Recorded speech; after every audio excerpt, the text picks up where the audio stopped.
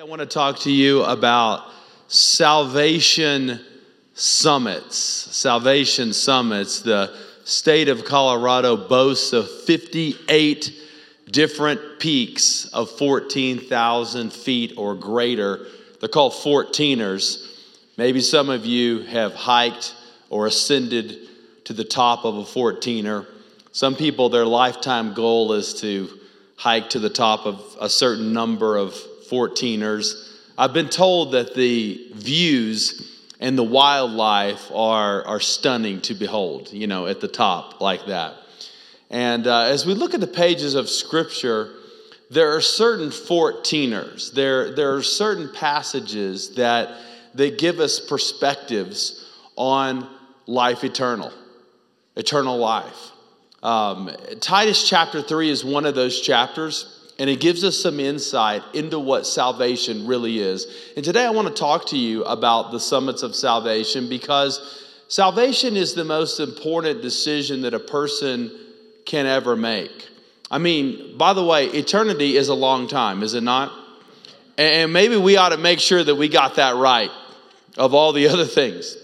And there's a lot of salvation confusion. Some people subscribe to the belief of universalism, which is the idea that every person goes to heaven. But Jesus himself said otherwise. In fact, Jesus described the life of a faithful follower as somebody who was on a narrow path and a path that few find. Jesus also said in John chapter 3, whoever believes in the Son has eternal life, but whoever rejects the Son will not see life. So universalism doesn't hold water. Others think that salvation comes by being a good person, but it's difficult to know just how good that you really have to be if you get to heaven by your own merits. And Jesus said otherwise about that as well. In fact, there would be no reason for Jesus to come to earth and to die on the cross and rise from the grave if we did not need a pathway to heaven, if we could get there by ourselves. A lot of people just don't know. And I talk to people regularly that just kind of throw up their hands and say, in the end, I'll just hope for the best. But Scripture is clear that we spend eternity in one of two places, either heaven or in hell. And so because the stakes are so high, I think it's important today for us to dig into the Scripture and to make sure that we understand these salvation summits. Let's look together at the book of Titus chapter 3, beginning in verse 3. Titus is a letter written by the Apostle Paul to one of his friends that he led to saving faith. He was a Gentile convert, and he was a Christian leader, and Paul had great affection for this man named Titus. And so he's challenging Titus in this way in the 3rd chapter of the book that bears his name. And the first thing I want us to see is that I'm a mess before Christ. I'm a mess before Christ. Now look at this in verse 3. At one time, we too were foolish, disobedient, deceived, and enslaved by all kinds of passions and pleasures. We lived in malice and envy, being hated and hating one another. And you notice he says there, at one time. In other words, like my life before Christ looked like this. My life after Christ began to look much differently, right? And you may look at that and say, well, Pastor, what do you mean by the fact that my life was a mess before I met Christ? I mean, I wasn't a drug dealer. I wasn't an axe murderer. Come on. Was my life really a mess? I mean, people like me. I got a good job and I do a lot of nice things for people. But notice how the apostle describes the life without Christ. He says, first of all, foolish. We too were foolish. Okay, anybody here ever done anything foolish? Amen. Amen. And sometimes we do foolish things after we met Christ. That's true. But before we met Christ, well, please don't give a testimony. Please don't raise your hand today. But I think you know what I'm saying today. Foolishness. And Paul says, listen, when you don't have Christ in your life, you do some dumb things. You do some foolish things. You do some things that you wouldn't do afterwards. Maybe you thought, why did I say that? Why did I go there? Why did I date that person? How did I get into that? And you just did some things that were foolish. Will Smith recently talked about the fact that he went and did some psychedelic drugs because he was trying to get in touch with God, to get some clarity from God on some things. Listen, if we have to use psychedelic drugs to get in touch with God, that says something significant about our soul, doesn't it? The brokenness that's within us. Listen, man, we don't have to use substances to get in touch with God. But listen, if you don't have Christ in your life, we revert to foolish things. And one of the salvation summits that we have to understand is that I'm a mess without Christ. He also says we're disobedient. Proverbs 14 says foolish people don't care if they sin. You knew it was wrong, you did it anyway. It means my heart was hard. He says we were deceived. We thought we had all the answers. We thought we knew what to do. We thought we had it all figured out. He says we were enslaved. In other words, we were even controlled by our own sinfulness, our thought patterns, our actions, our impulses. The New Living Translation paraphrases it this way. That we were controlled by these things, that we were prisoners of sin. And Jesus came to set men and women free. In fact, that's one of the first things that Jesus said in the Gospel of Luke, was that the Spirit of the Lord is upon me because he's anointed me to preach the gospel to the poor, and he sent me to proclaim release to the captives and recovery of the sight to the blind, to set free those who were downtrodden. So Jesus came to set us free from the control that sin had over us. And when we look at certain choices and decisions that we've made over the past of our lives, we have to say, man, I was controlled by sin. I was confused. I was mistaken. I was whatever it was. And he goes on and he even describes it more specifically. He says malice and envy. You know, malice means not just wanting what someone has, but it is resenting that person for having it. That's really what malice and envy is. Envy especially. In fact, the word envy is an interesting word. In the Latin language, it's actually two words put together. In, meaning against, and video, meaning to look. So it means to look with ill will. So if I'm envious of you, I'm looking at your house, or I'm looking at your family, or I'm looking at your career, and I'm doing so with envy. I'm looking against. I'm doing so with ill will. This all describes the life of a person that doesn't have Christ. He says hatred. You know, when you don't have the Holy Spirit in your life, it's easy to hate people, is it not? I mean, when God is not the focus of your life, and God's not in your conscience and in your heart, when people wrong us, we respond by hating. We hate people.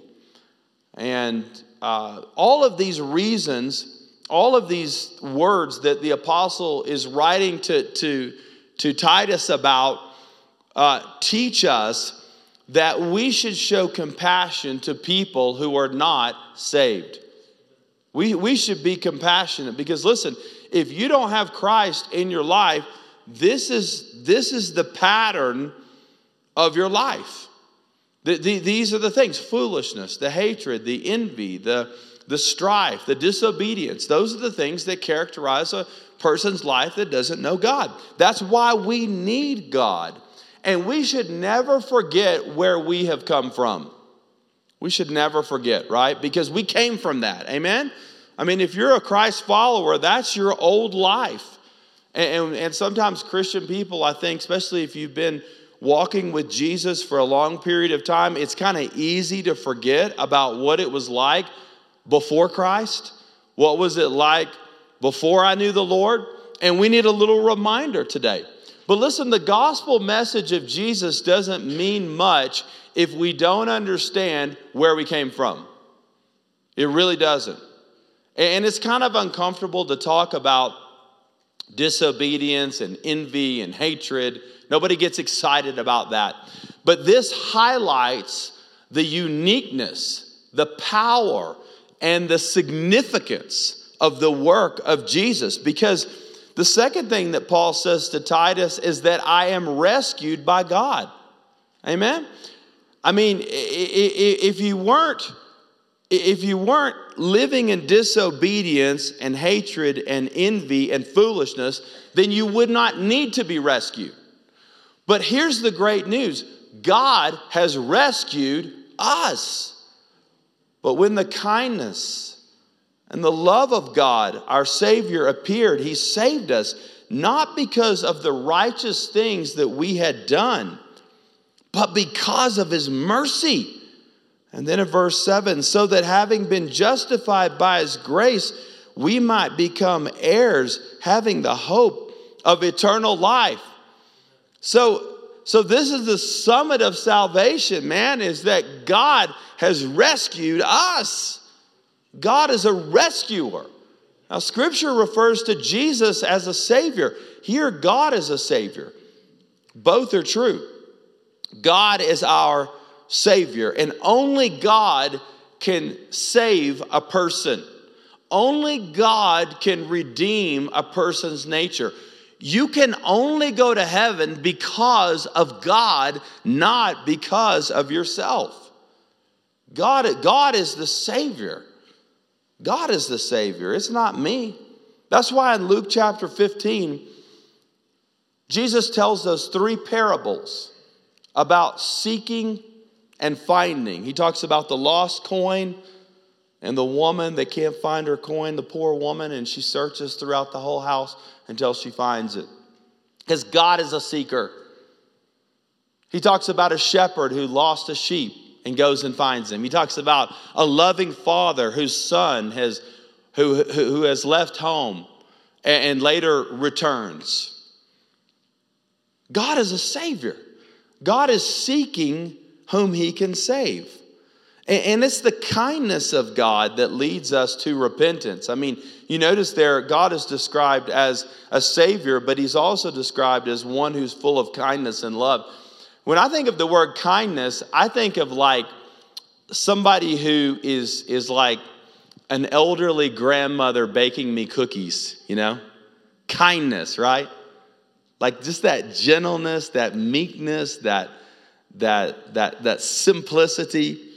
But God's kindness should not be confused with the fact that God is a pushover, because He's not. But it is in God's strength that He is also one who is kind. And because of God's kindness and His love, He leads us to life change. In reaching people, we should be kind to people. That's the heart of God. You know, if you're a Christian and you see people doing sinful things and doing things that are against your faith, be kind. Be kind. Because it is the kindness of God that leads us to really understand the heart of the Savior. And He says, not by works of righteousness which we did ourselves. In other words, people don't go to heaven by their own merits. People don't go to heaven because of what they have achieved. It's not by your works of righteousness, which we did ourselves.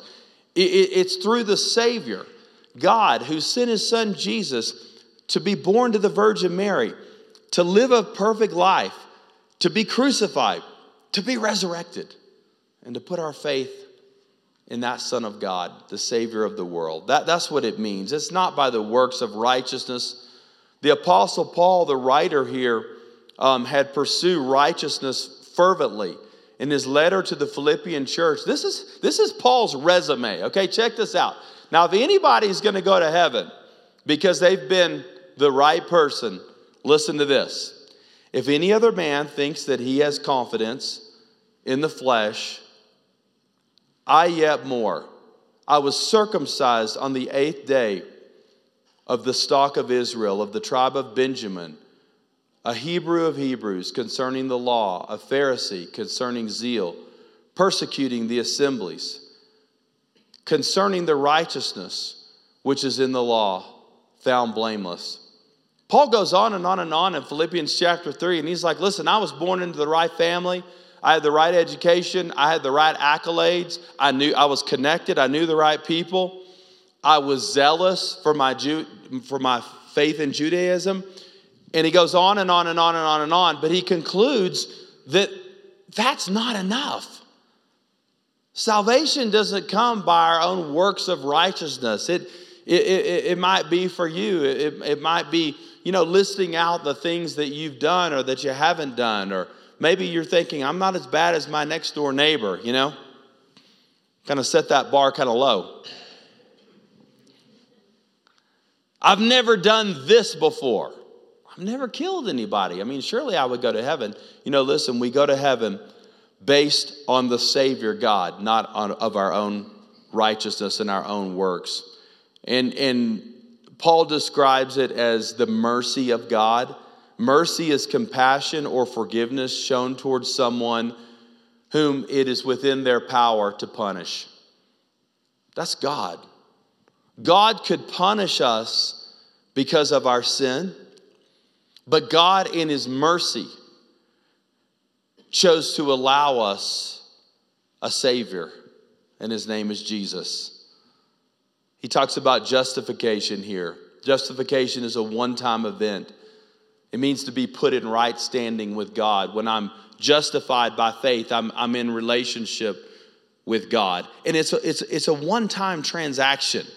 Sometimes people think, well, I'll be in right standing with God over a period of time. Listen, the moment that you put your faith in Jesus Christ, you're in right standing with God, and no person can ever alter that. It's the work of the Lord. So we should be grateful. Man, listen, if you have been rescued from sin, we ought to say hallelujah, amen? We ought to be saying praise God. We ought to be grateful. Listen, look back over your life, church. Have you been foolish? Have you been envious? Have you been hateful? Have you been angry? Have you been hostile? But your life's been changed because God is a Savior. God is a Savior. He wraps this passage up by saying, I'm washed and renewed by the Holy Spirit. He saved us. Look at that in verse 5. He saved us through the washing of rebirth and renewal by the Holy Spirit, whom He poured out generously through Jesus Christ our Savior, so that having been justified by His grace, we might become heirs, having the hope of eternal life. So He uses this word rebirth. Listen, if you're going to go to heaven, you have to experience a rebirth. And we know that we have a physical birth, amen? Like you wouldn't be here today if you were not physically born. But there's also a spiritual birth. Jesus called this being born again. And that's what Paul's referring to here when he talks about the washing of the rebirth. We're born once by the flesh, we're born another by the Spirit. Now, sometimes we hear that term, are you a born-again Christian? Sometimes the media uses that. We hear that term.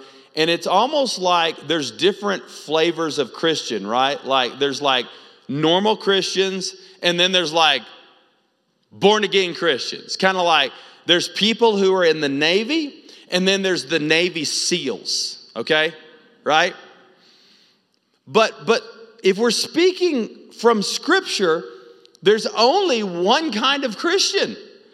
The only Christian is the person who is a born-again Christian. And to be born again means that the Spirit of God has taken up residence and witness with your spirit, and it's a new birth. Listen, Jesus did not come to give a person with a good life a better life. Jesus came to give an abundant life to a dead life. So we had no spiritual vitality. We had no life. But when we are born again, the Spirit of God comes into our life and we are regenerated in the Holy Spirit. That's why, like Galatians chapter 5 talks about the fruit of the Spirit. Peace, joy, love, kindness, goodness, all those things. You can't have those things if the Holy Spirit is not stirring your heart. If you haven't been born by the Spirit of God, how can you have the fruit of God? It doesn't work. And he's talking here about the rebirth and the renewal. Being born again. Man, have you been born again? You know, I worry about our city, man, because I just see a lot of people that go through the motions of religiosity. People think they're a Christian. People think they're going to go to heaven one day because maybe they go to church once a quarter, or they, you know, their grandmother was in the church choir, or they can quote a Bible verse or something like that. Listen, that's very different from being born again. It's very different. God wants us to have a new life. And it says here in verse 5 in the New Living Translation, He washed away our sins, giving us a new birth and a new life through the Holy Spirit. Wow, I love the wording of that. God took a power washer, God took a super soaker to our soul, and He cleansed us by the blood of Jesus. We're not the same anymore. We're not the same. Listen, that's why if you're a Christian, you can have a clean conscience. That's why you don't have to feel guilty and condemned by the foolish things that you've done in the past. It's an awesome thing. You get a new life. It's not a better version of an old life. It's a brand new life. And it begins with what he calls here the washing away of sins in the Holy Spirit. It's a beautiful thing, isn't it? Woo. Yeah. And so we begin to crave things that we didn't crave before. We begin to look at the world differently. We begin to have different thought patterns. We begin to have different motivations. We begin to have different desires in our heart. Like I used to look at the world this way, and then the Holy Spirit came in, and I was regenerated, I was made new, and now I'm starting to look at the world this way. It's beautiful. The Message paraphrase describes it here. He gave us a good bath, and we came out of it new people, washed inside and out by the Holy Spirit. Isn't that beautiful? Yeah. These things don't make us born again. They reveal that we are. And the Holy Spirit does a beautiful thing in our heart. He wraps up there in verse 7 and he says, so that having been justified by His grace, we might become heirs, having the hope of eternal life. I mean, that word hope doesn't mean like, man, I hope so. In the end, I'm going to just kind of hold it all up to God and wish for the best. No, it's a confidence. When the New Testament uses the word hope, it means like a certainty. I have a hope. I have a confidence. I have a goal that I'm moving towards. And having been justified by His grace, we become heirs, having the hope of eternal life. Man, I want you to climb to some new peaks in your spiritual life today. It begins by understanding, listen, without Christ, I'm a mess. Number 2, God is a Savior. Number 3, I'm washed and renewed by the Holy Spirit. Would you pray with me for just a minute?